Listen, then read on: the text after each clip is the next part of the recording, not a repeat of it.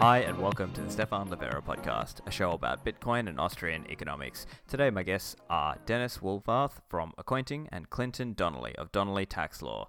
Today, we're talking about strategies around legally minimizing tax. If you're in the US, you should absolutely get your auto stacking on with Swan. The process is so simple, even a no-coiner could do it. 1. Auto fund USD from your bank account. 2. Auto stack your Bitcoin. 3. Auto withdraw your Bitcoin to your cold storage. Swan does not charge withdrawal fees. They want you to follow Bitcoin best practices and hold your own keys. Swan crushes Coinbase's fees for recurring buys by up to 80% and beats Cash App's fees by up to 57%. Set and forget. Enjoy your life, just Swan and chill. Go to swanbitcoin.com/Livera to start auto stacking with Swan today. Be sure to use my ref link swanbitcoin.com/Livera to get $10 worth of BTC dropped into your account when you start stacking with Swan.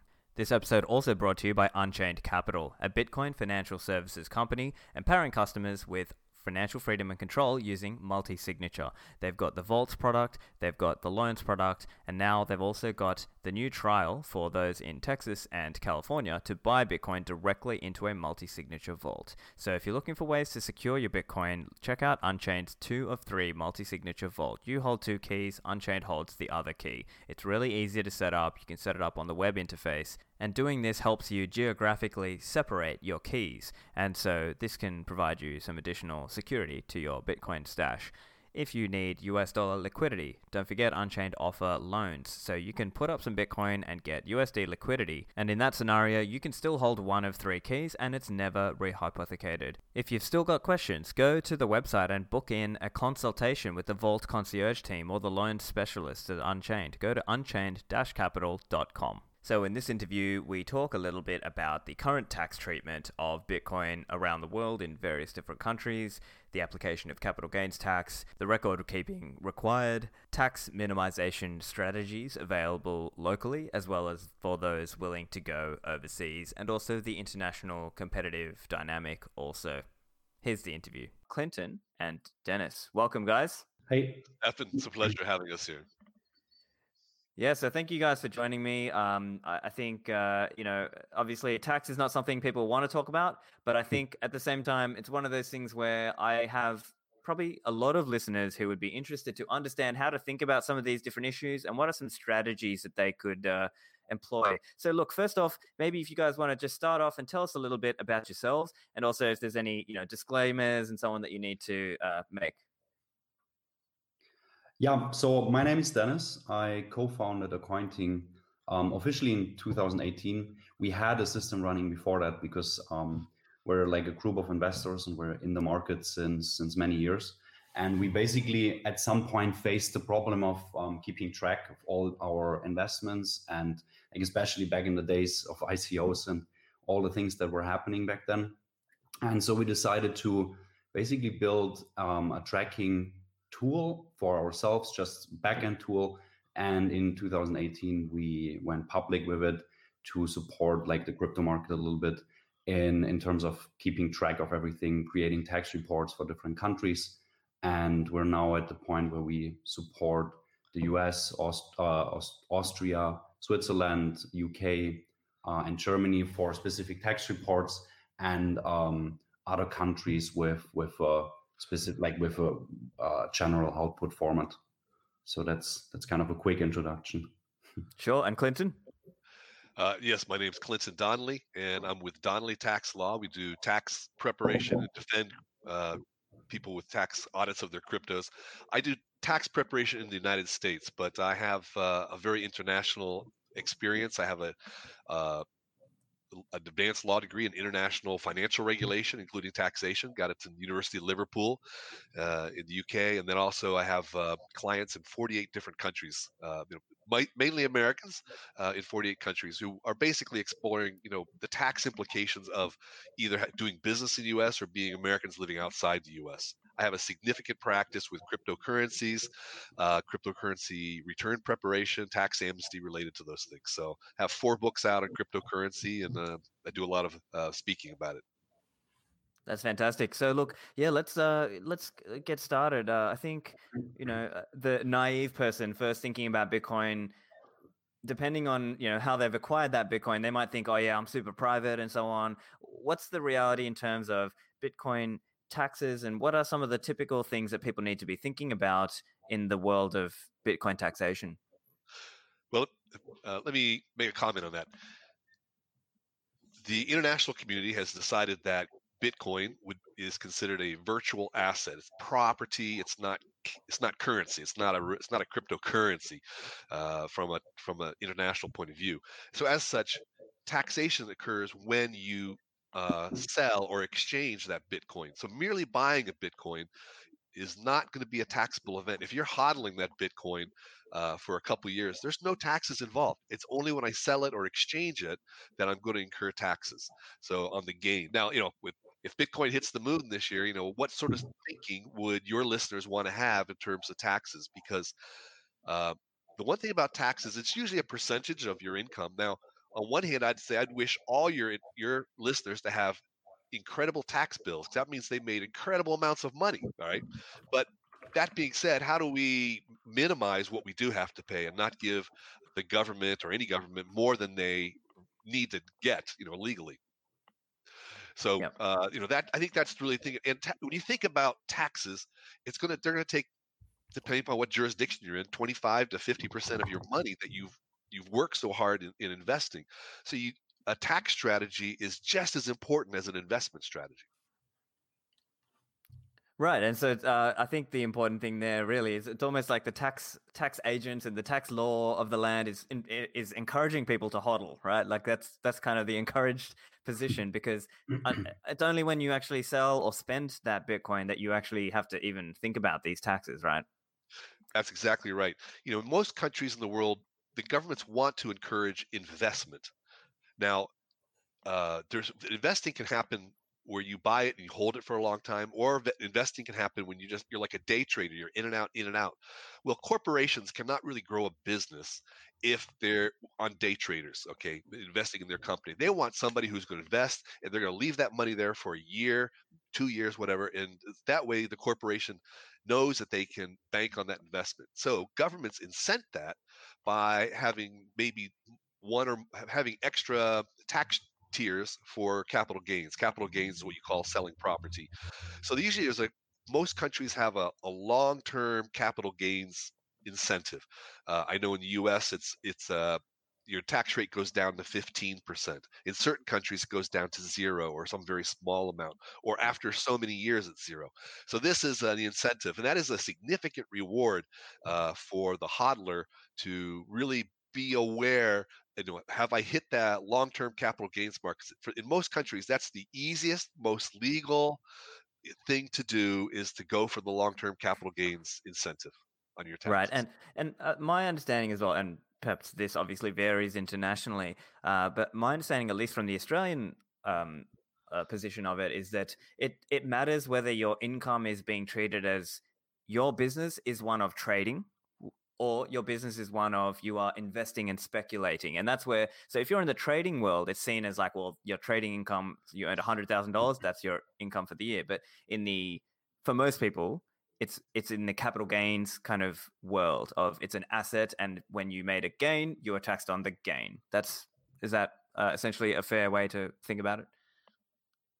Yeah, it definitely is. So like Lyndon already said, it's a little bit different in every country. And for example, in Germany, you have, after holding it for 1 year, you have 0 taxable gains, or like you don't have to pay taxes on it because it just becomes long term. Obviously, there's you need to be careful there. If you are trading a lot of like margin tradings, derivatives, of these kinds of trading activities, you need to be careful that you don't get treated as a company, as an investment company, because it basically changes the rules a little bit, and you have to open a business for that. But most investors, and I'm really talking about investors that maybe trade a few times per month, they usually don't have a problem with that. And so based on that holding period, there's also a few good parts that you can use there. So obviously, if you buy Bitcoin or any other crypto asset at a high price and the price drops, you can use that and tax loss harvest, or basically sell this loss and use it as a loss for the coming years when you maybe have when you create some gains. So it really depends on how or when you invested in crypto. And so that's one big part, I guess, that we also offer for our clients of Accounting, because we basically allow everyone to import all the transactions, all the trades for free. And we have different tools to monitor and to display the holding periods of your assets. Because imagine you trade in different exchanges, you hold it in different Bitcoin wallets. You never know what Bitcoin is actually long term. So that means has a lower tax rate, and what Bitcoin is in the short term gains. So you need to be careful there, and we have a way of displaying that. There's also a little bit more for the optimization part.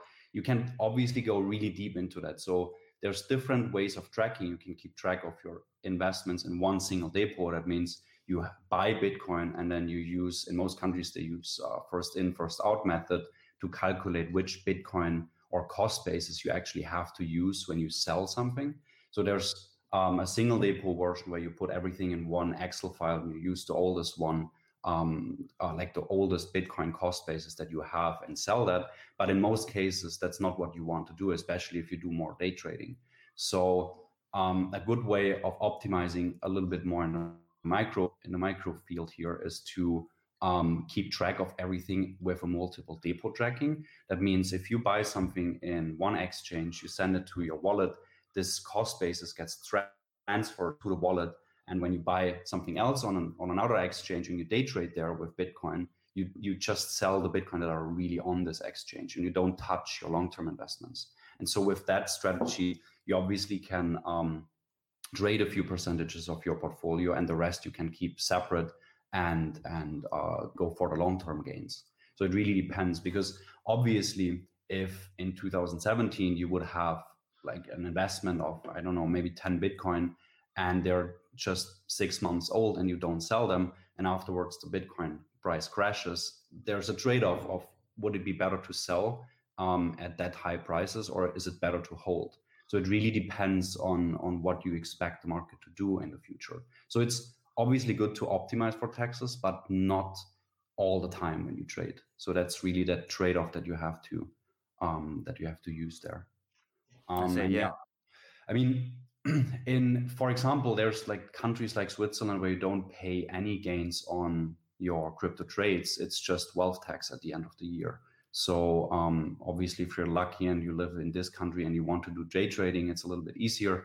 But you can really make that happen everywhere in the world. Yeah.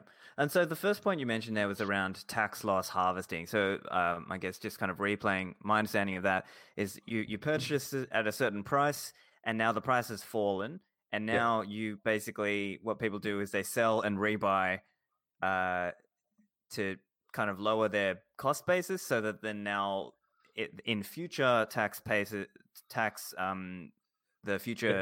they'll have a loss that they will be able to use against their gains in the future. Is that right? Exactly, that's correct. So and if you do that, you basically want to use you always want to sell that before it's older than a year, because you can actually use more losses for future gains, because the tax rate is higher. In Germany, for example, if you sell after the year, because the tax rate for long-term holdings is 0, you don't have any losses that you can subtract from your future gains, because it's just not taxable anymore. Exactly. Yep. Right. Yeah. And so then the other point was just around what you might consider segregation. So for those people who are traders, they might have a holding amount that's treated like a long-term, that's their long-term holding, that's going to be taxed as an asset at a CGT sort of style. Whereas if they're trading, that's like a separate portion of their, Bitcoins, let's say. And then if they are a trader, then that is what gets assessed on a different basis, because that's more like standard income, right? Yep, exactly. So you don't want to mix those two depots up. So obviously you can use different strategies there. You can just if you buy Bitcoin every month, for example. You can just use different addresses and put these Bitcoin in there from the beginning. If you mix them up and if you traded over the last years and you now want to actually use that method, you can use, like I said, this displaying tool that we offer, and we basically tell you in which depot you have long-term holdings and short-term holdings and what's the trade-off between them. So it's kind of like you can basically go deep into that and analyze, and then use the correct Bitcoin maybe from your wallet number 10 to sell now, because this would actually create a loss. And on the other hand, the Bitcoin that you hold on Coinbase would create a gain, right? So in the end, you sell one Bitcoin, but you can sell the correct one in order to create a loss with that trade. Yeah. And I'm also curious how people typically deal with it when they've got multiple wallets or multiple exchange accounts. What's the typical way that you and your customers normally deal with that? Yeah. So we just allow our customers to connect their exchanges directly, either with an API or direct connection if the exchange offers that. For Bitcoin and for other blockchains, we have an import of like all the historical data through an XPub, YPub, or just normal Bitcoin addresses. You can then combine that all in one portfolio, and we keep track of all the things that, like, of the entire money flow in your system. So that means if you send something from your first exchange to your Bitcoin wallet, we have that connection through the transaction ID, and we create so-called internal transactions. And these internal transactions are not a taxable event. Like, they even create a fee, because it's like the transfer fee that you can use later as a cost that you actually spend for transferring those Bitcoin. And we use that internal transaction to transfer the cost basis from this first wallet to your second wallet, and we always keep it with that Bitcoin. And so that's really nice, because you can, with that, actually go back and really deep dive into that money flow, and you have everything completely tracked. It's obviously not all, like, it's really nice to have that, not only for tax purposes, but also to prove to your bank where you got the funds from. I mean, a lot of banks, especially if you trade with higher amounts, they want to know where you got that investment from, right? Because it could be as a money laundering activity. If you can track the entire history, that makes that easier. I see, yeah. And so that's one way where you sort of aggregate across all of your wallets, all of your exchanges into one thing. And I guess the other part is because when you sell, that's a capital gains event typically. And so it's kind of just, you want to sort of have the record there to say, this wasn't a sale, this wasn't me spending, this was me self-spending, right? And so that's not treated as a capital gain, etc., and therefore not taxed on that. Exactly.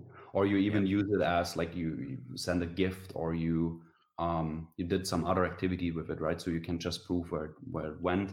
And in some countries, like, for example, in Germany, we currently sue the government, or we are in court against the government there, because we don't agree with the tax regulations.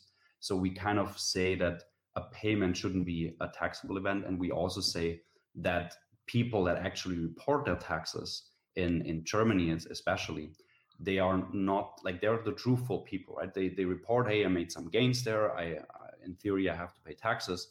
But it's not fair, because the government actually can't prove that other people that don't report taxes do tax fraud, because they just don't have a way to go into the blockchain at this point, or into the different exchanges, because they're somewhere all over the world, right? So they cannot prove that you traded, but they want truthful people to pay taxes, and that's not legal in Germany. So that's why we're currently suing the German government there, or like that tax regulation, and try to make it clear to them that it's either they can do that for everyone, which I doubt they can, or they're not allowed to file taxes on crypto investments or on crypto trading. So that's kind of like one part that we try to do for the German community, at least. And Clinton knows more about the US part, and there's obviously also like some really exciting things happening in the future. I mean, there's a few discussions, right, where they try to not treat payments as a taxable event, which would be obviously really nice. But I mean, considering all the things that are happening in the market with Lightning, with all the DeFi that is coming into the market, I don't know how they want to do it. Like, right. Yeah. So let's talk a little bit about that. So this idea of payments and the taxation that occurs on them, like theoretically from the capital gains tax point of view. So I guess what you're getting at here is, I don't know, for example's sake, let's say you buy $100 worth of Bitcoin and then later it's $200 worth of Bitcoin. And then if you now spent, a portion of that, then like I guess the point you're getting at there is theoretically there's a capital gain on which you know like governments want their pound of flesh on that.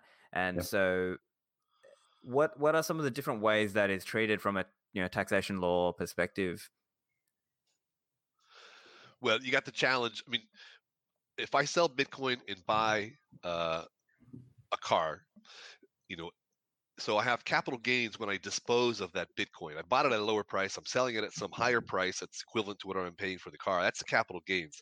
And so we see countries like Portugal who are saying, well, if you pay for Bitcoin, we're not going to have a VAT tax involved, which you can start to see, well, hey, that's kind of a duplicate tax here, a VAT on top of capital gains. So, and then in the US, it's just a sales tax. The tax is on what is sold, not the means by which you paid for it. So it's a little bit different structure. But really, cryptocurrencies are just turning the tax regimes upside down, because we see here with a blockchain technology, DeFi, and smart contracts, and all these really exciting innovations are just transforming the financial industry and turning upside down our whole notion of currency and property, and especially from a tax and accounting point of view. And as Dennis was mentioning, his own company was how do we do accounting when we're no longer trading in fiat currency? We're trading in a Bitcoin, and it's an asset that's constantly changing value relative to the fiats in which we have to report our business results into the tax authority. So it's everything's getting very complicated. And what we're finding, the tax authorities are finding, is that defining cryptocurrencies merely as an asset, merely as property, is really not adequate, because it's changing so fast. It's becoming far more than mere property, nor is it adequate to call it currency because it's not embraced by one government and all that's involved in that. So I think what we're seeing, tax authorities are really kind of, they're holding back in coming forward with new taxation regimes targeted at cryptocurrencies, because they just don't know where it's going, and they don't want to hamper progress by having tax rules which make no sense as the technology progresses. So I think we're going to see taxation rules that are much like property continue at least for the next 5 years, until there's a real settling down of this massive evolution in finance. That's frustrating to some people, but I think there will be something newer and better coming out of it. Right. Yeah. So I guess for most people who are just holding, it's going to be treated as property, and it'll just be the CGT. So then I suppose for most people, they're just looking at what are ways to legally minimize my taxes on that. And so I guess one of them is tax loss harvesting. One of them might be, if you can move to a better jurisdiction, things like that. Are they typical strategies that people are employing, or even like that the whole collateralized loan idea as well, of like putting up some Bitcoin, getting USD so that you're not incurring a capital gains event? I suppose these are some of the strategies that people typically employ. Are they what you see in your experience, or are there any other ones that people are employing? Well, yes. I mean, there's lots of those. People are putting them in trusts and then getting payments from the trust. I mean, these are sort of all variations. You're just kind of, there's a little bit of a shell game here. You're moving the tax to different places. The tax eventually gets paid. You're trying to, the thing with, like you mentioned, with collateralized loans, is that's a great strategy if you want to use the value of a short-term asset until it's been collateralized long enough that you can characterize it as a long-term asset and then sell it at the long-term capital gains rates. That's, that makes sense. These are just small micro strategies. If you really are someone if you're, let's say you're a whale, you have massive positions in Bitcoin, and you see yourself liquidating a lot of this, then, the one strategy, if you really want to, let's say improve on the long-term capital gains rate, would be to relocate. So, let's put a framework in place to how would we make that decision. So if I were to relocate somewhere, I have first of all, I'm selling where I'm at. I'm moving somewhere else. I'm incurring new expenses. What's the cost of living there? What's the quality of living? Will I find myself so bored on flying back to, I could be living in an island in the South Pacific and being so bored on flying back to Sydney every month to go to an opera show. So there's some quality of life things. You also have issues relative to access to banking. Uh, Clearly, with liquidating some Bitcoin, you want to be able to put that into a bank and get access to it. Well, what bank, can you open up a bank in that foreign jurisdiction? People may ask, why are you coming to Bali to open up a bank account? Why are you coming to British Virgin Islands to open up a bank account if you live in Europe, if you live in Australia? So these are valid uh, know your client type of due diligence questions that are maybe difficult for you to open up a bank. If you don't have a bank, then moving is going to be a foolish thing to do.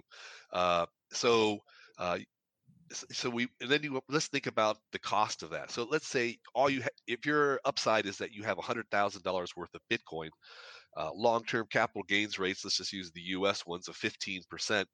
That means your tax is $15,000. What can you do that's going to reduce $15,000? Well, if you move somewhere, you might end up spending. It might be zero tax right there, but you might be costing more than the 15,000 to have moved, right? Now, if you had 100,000 Bitcoin, all right, so we're talking about a lot of money. Now we're thinking, I might be slowly liquidating my positions over multiple years. How much am I going to liquidate on a yearly basis? Will I be liquidating 100,000? Well, that means I'd be generating normally a $15,000 tax. Will I do better living somewhere else? Well, possibly. If on an ongoing basis you're doing that. So, Portugal has an interesting tax regime of zero tax. It's a nice cultural area. It's Europe. That's very good. BVI, a lot of people. I mean, that's one of the topics. Any of the Caribbean countries, the Seychelles, they all have a very interesting tax regime. The problem with these banks is if you're doing something with a Seychelles bank, a BVI bank, uh, any other bank in the world is going to raise a red flag on that. So it's very, very difficult to work with gray countries that are in the gray area when it comes to anti-money laundering laws. The U.S. Would be in Puerto Rico are two really exciting options, both for Europeans and non-Europeans or Americans. So I'd be happy to dig into those some more if you'd like. Sure. Yeah, I think let's talk a little bit about some of the good places around the world. As you mentioned, I know Portugal has no capital gains tax. I know Singapore has no capital gains tax. I know Switzerland has none. And then so Germany, as you mentioned, Dennis, I think if you hold for more than 1 year, there's no capital gains tax. So I think it's kind of like, depending on where you look around the world, there might be some places that are a little bit better and others not so much. But what are the ways that people would explore if they were to, like, let's say they had enough that it was worthwhile for them to consider moving? What are the ways that they would explore that? Let's take the situation of someone who's not an American. I'd propose to you that the best place for your money to invest is the United States. It is the largest tax haven in the world.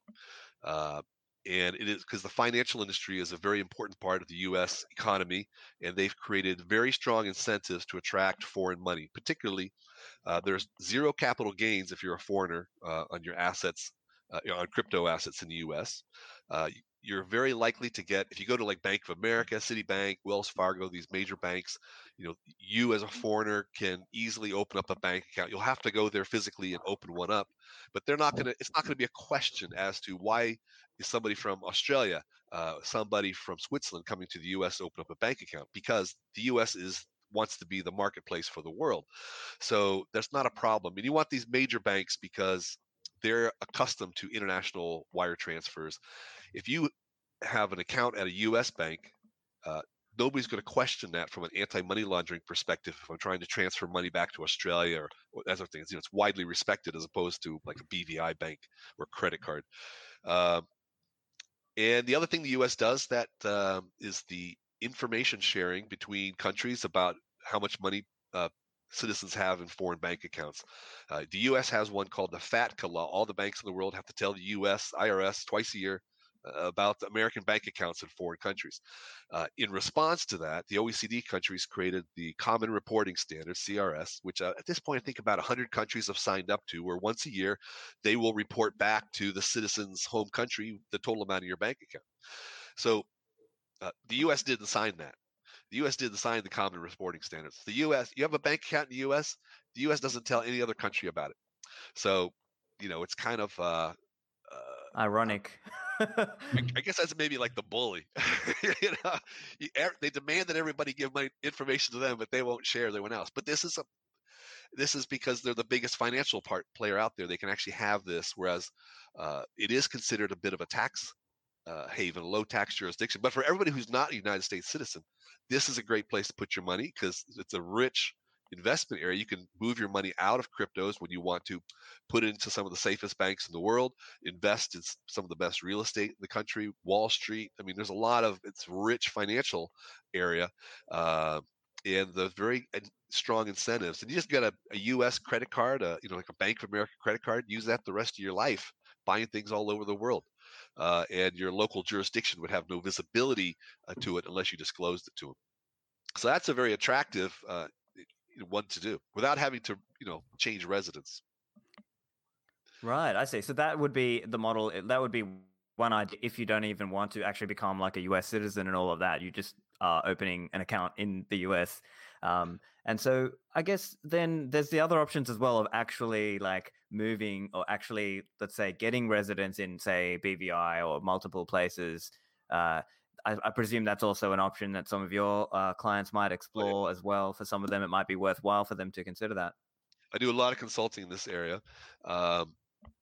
For virtually every country, the principle of taxation is that if you're in the country more than 6 months, then you're subject to taxation in that country. Typically, you're subject to taxation on your worldwide income in that jurisdiction where you've been living for 6 months. Now, the U.S. Has a different tax law. They tax their citizens on their worldwide income, regardless of where they live in the world. So that is a little different wrinkle for Americans. But a common underlying theme in international taxation is it's based on residency. Residency is typically defined as 6 months or 183 days.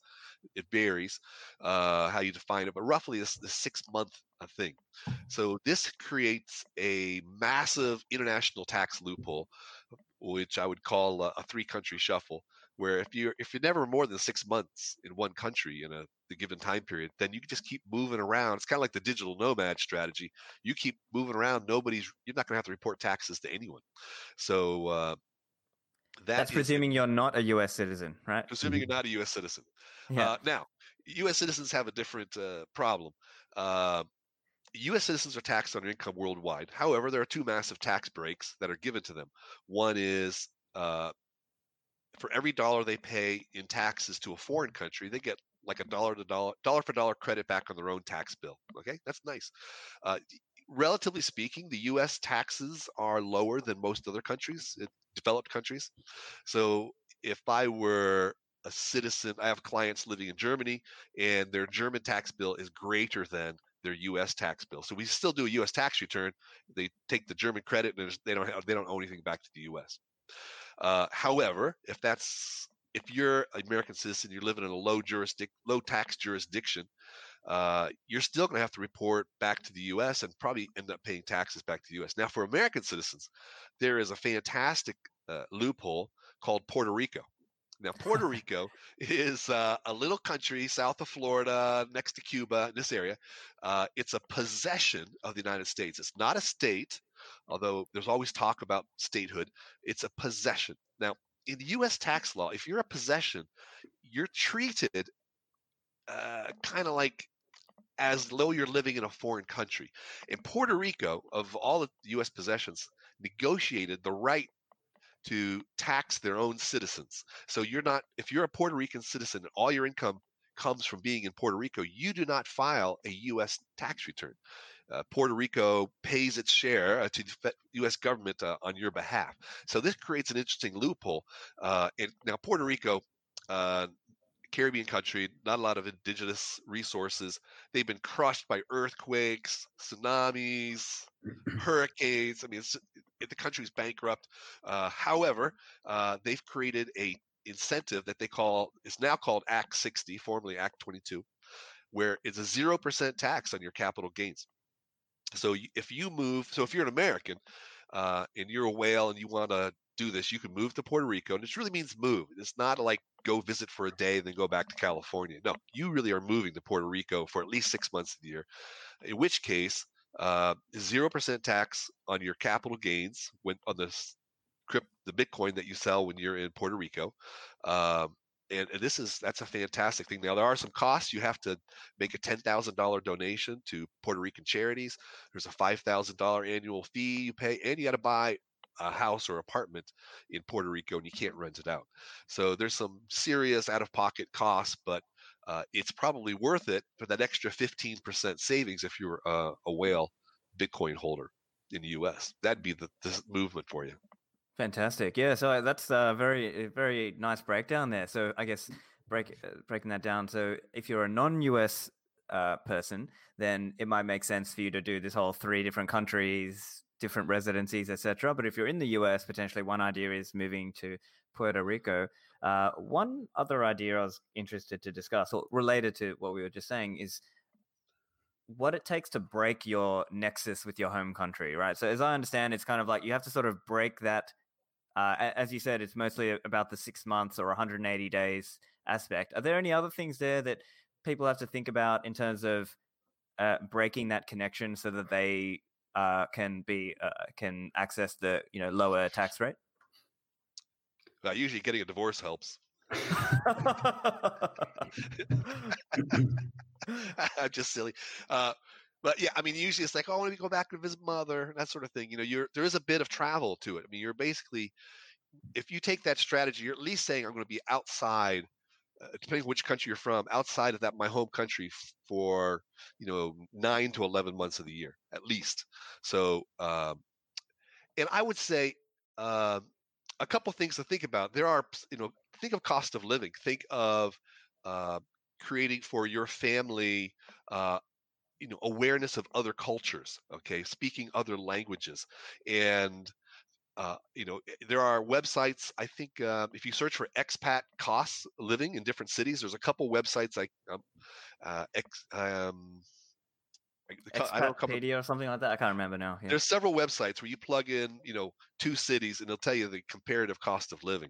And I'll tell you, the cost of living changes a lot between different countries. And I think it's also, I just think it's a great thing to do. Once you start traveling, you get the bug. Now, what I find is, I've worked with digital nomads, is they travel a little bit and then they decide to have a home base and they stay there, 5 months of the year, and then they move around, or they, that sort of thing. But if you are not a U.S. citizen, if you're willing to do a 3-country shuffle, put your investments in U.S. crypto exchanges, have crypto, or at least in wallets, and then use U.S. banks, you can really move towards a pretty close to zero tax situation and see the world at the same time. That's very impressive, I think. I guess I think another area that you were touching on as well, Clinton, was just around the dynamic between the different countries of the world, right? So as you were saying, it's almost like there are certain pressures where some countries try to push onto each other of reporting, taxation levels, and so on. But then there's also this dynamic where you were saying that it's almost like the richer countries allow certain nations to keep lower taxes and to have kind of relatively less kind of rules around that. Could you explain that dynamic a little bit for us? Well, there was a real concern right before globalization in the 80s, starting in the 80s, that we had issues with international drug trafficking. We had people like Ferdinand Marcos in the Philippines, who pretty much looted his own country and took the proceeds and took them to Swiss and Liechtenstein banks and trusts. And so the international community got together and said, we have to stop this. As they created anti-money laundering laws, which are coordinated through the Financial Action Task Force, the IMF, and the OECD is the Organization of Developed Countries, about 34 countries, and they did not like tax havens either. Tax havens, like Seychelles, BVI, Belize, these little countries that were basically siphoning off a lot of money and bringing no value, to their area. So they clamped down on those using these same anti-money laundering laws. And what that ended up doing was it forced people back to the OECD countries. It basically made it a club of the haves, right? So the OECD countries treat themselves as A plus countries for putting your money in. Everybody else is dodgy and gray and don't want to trust them. So that really crushed the small island tax haven network. But at the same time, like in Europe, they realize in Europe we have rich countries, Germany, uh, France, but we also have very small countries, Luxembourg, Netherlands, who have very small revenue streams, and they need to allow them to have more latitude to have incentives or lower tax options to bring business there. So, EU is very good about that, but other countries in the world have to fend for themselves. Uh, this is a massive issue by which countries compete with each other. There's a massive competition. I mean, U.S. used to have some of the highest corporate tax rates. It was at 35%. I think in France was higher, but then the UK and Ireland slashed their corporate tax rates significantly. UK slashed it down to 20% on a phased method. Ireland brought it down for foreign countries working in Ireland down to 12.5% corporate tax. This is very big incentive. This is part of the reason why Google, Facebook, Apple all moved their call centers to Ireland. So a couple other reasons too. But so what the U.S. did in order to change its international competitiveness is they slashed their corporate tax rates down to 21%, which makes it exceptionally aggressive, and it's designed to bring big companies who might have been in other countries, bring them back home to the U.S. So there is a real war going on for the tax revenues of multinational corporations by countries that are lowering their tax rates to bring them in.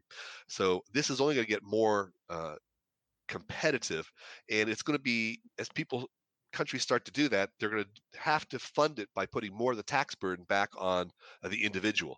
I know, like in the U.S., I was looking at a pie chart, and individuals pay roughly 80% of all the taxes in the U.S. to the IRS. The rest of it's corporate taxes. Now, the argument would be, if I put a tax on companies that make shirts, and you go and buy a shirt in Australia, Stefan, then your shirt is going to be more expensive because you're paying the company's tax. All right. So company taxes are indirectly a tax back on the individual. Now, we as individuals can vote with our feet, just as I talked about a 3-country shuffle and keep your assets in the U.S. We're seeing the exact same struggle in the U.S. We have some really high tax states like California and New York, and because of remote offices and this sort of thing, people are starting to flee out of the big states, out of New York and out of California. They're not willing to pay high property taxes, high sales taxes, high income taxes anymore. So we're in a period of transition where we as individuals have a lot of power to change the tax dimension of our life and to make sure we're getting as much value as we can out of the money we're having to pay. Oh, that was an incredible breakdown. Actually, we saw a really cool comment.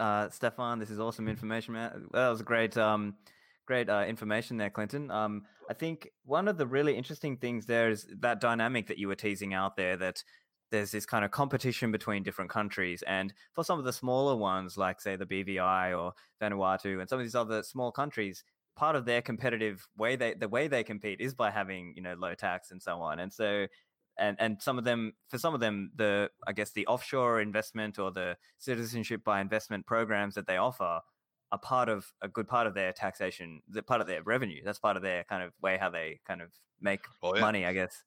Interesting country. in South America is a country called Panama, and Panama is very interesting. It's kind of it's its own country, but everybody knows if anything gets unstable there, the U.S. will invade it in a heartbeat because of the Panama Canal.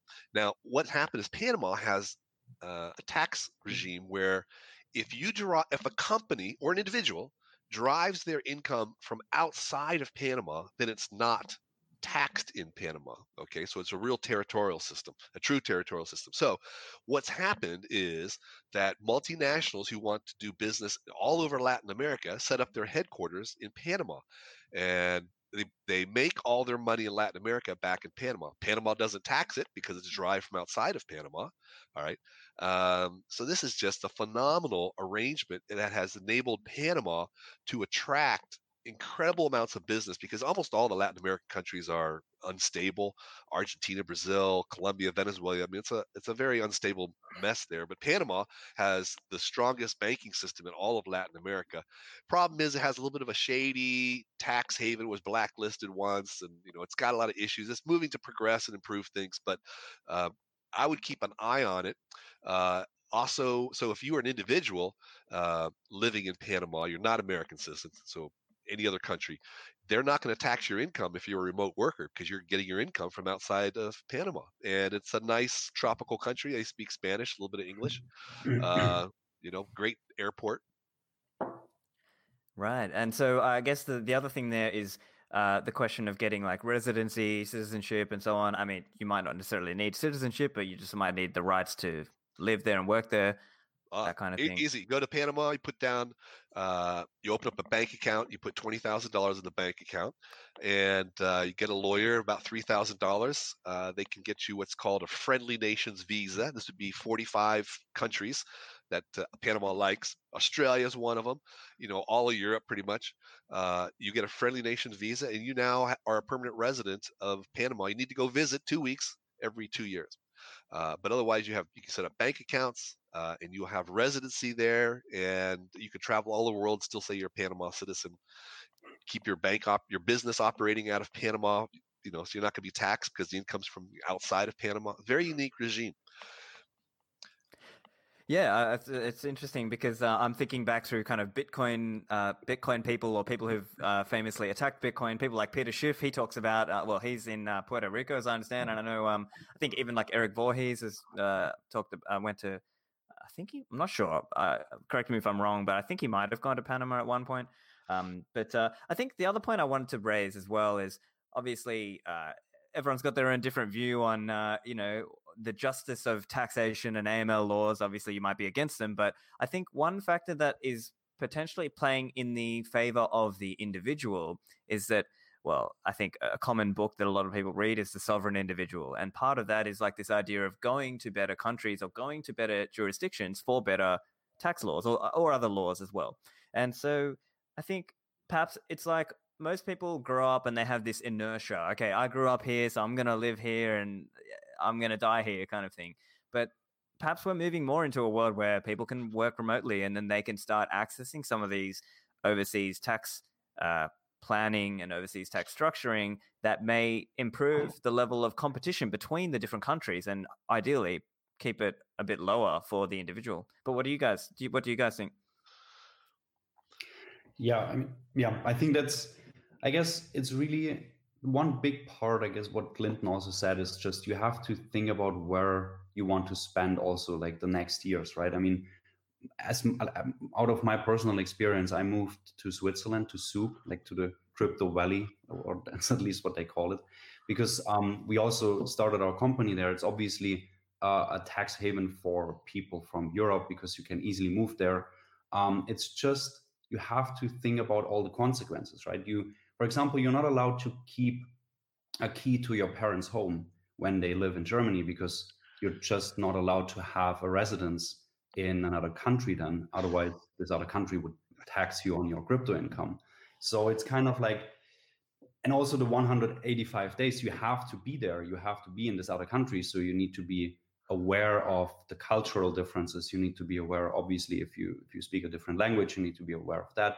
You really need to think about cost of living, especially in Switzerland. And Switzerland, for example, it's completely different from area to area. So it's not just I moved to the border of Switzerland, like if you come from France or from Italy or Germany, it's you have different areas and they're small, like Zug or Zurich, which have a really good taxation law on crypto because you don't pay any crypto taxes. You just pay wealth tax at the end of the year.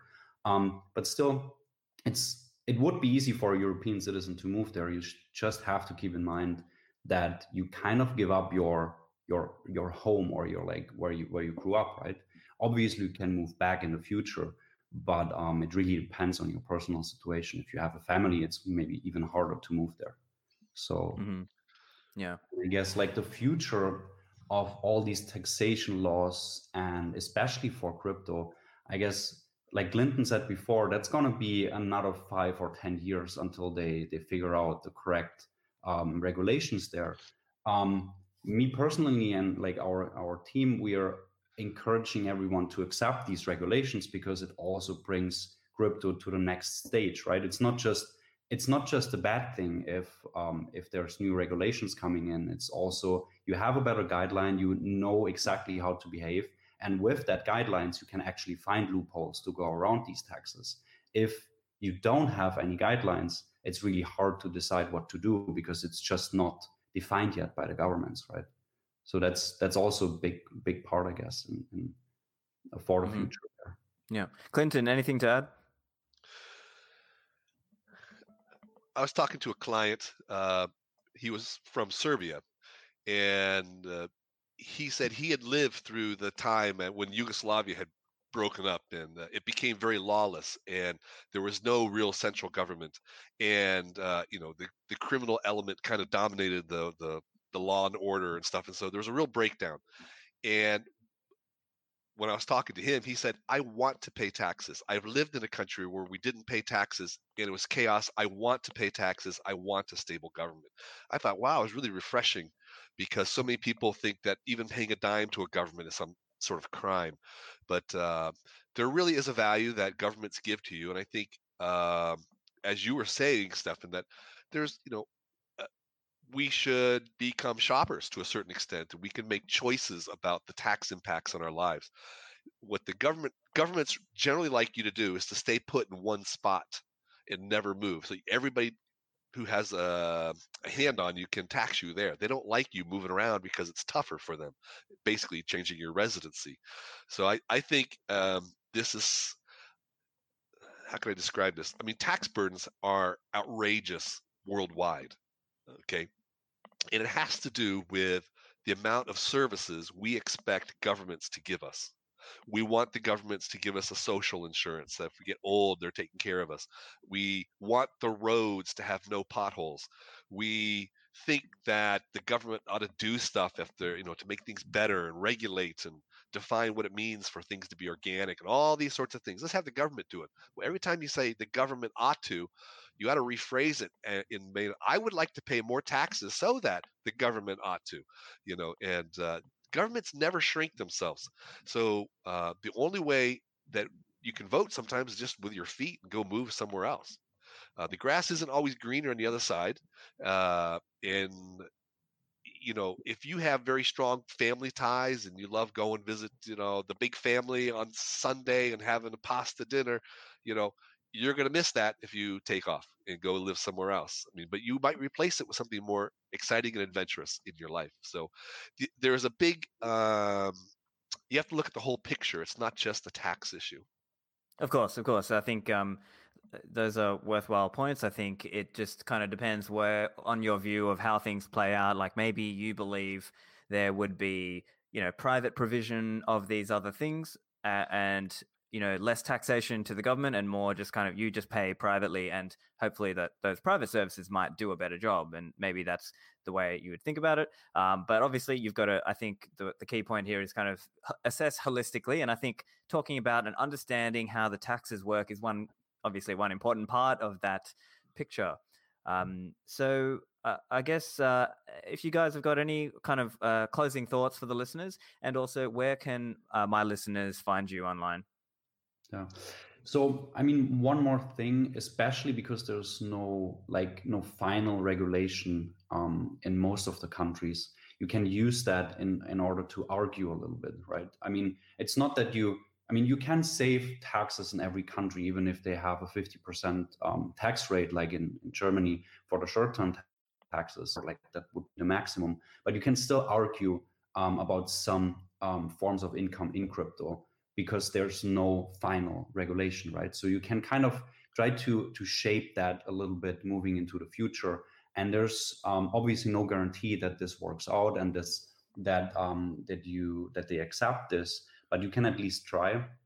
And we in accounting, we work together with German CPAs, with like in all the other countries that we cover as well, and especially also with Clinton, where we basically advise our users if they have some questions there, and if they want to have a special regulation, especially if you have a little bit more in crypto and you have like where it would be worth to deep dive into. We always advise them to talk to Clinton or to some of our other partners in other countries and other restrictions. They like it sometimes helps. There's always a little bit of movement that you can do, and there's always a little bit of money that you can save. So I guess that's one important thing to think about. And like you said, you can find us on www.accounting.com. So not accounting, but it's like just the I instead of the U, .com. And there's also a link to Clinton's website. And yeah, if there's any questions, just reach out to us and we hopefully can help. First of all, it's a pleasure, Stefan, to be on your show and to talk about these really interesting things.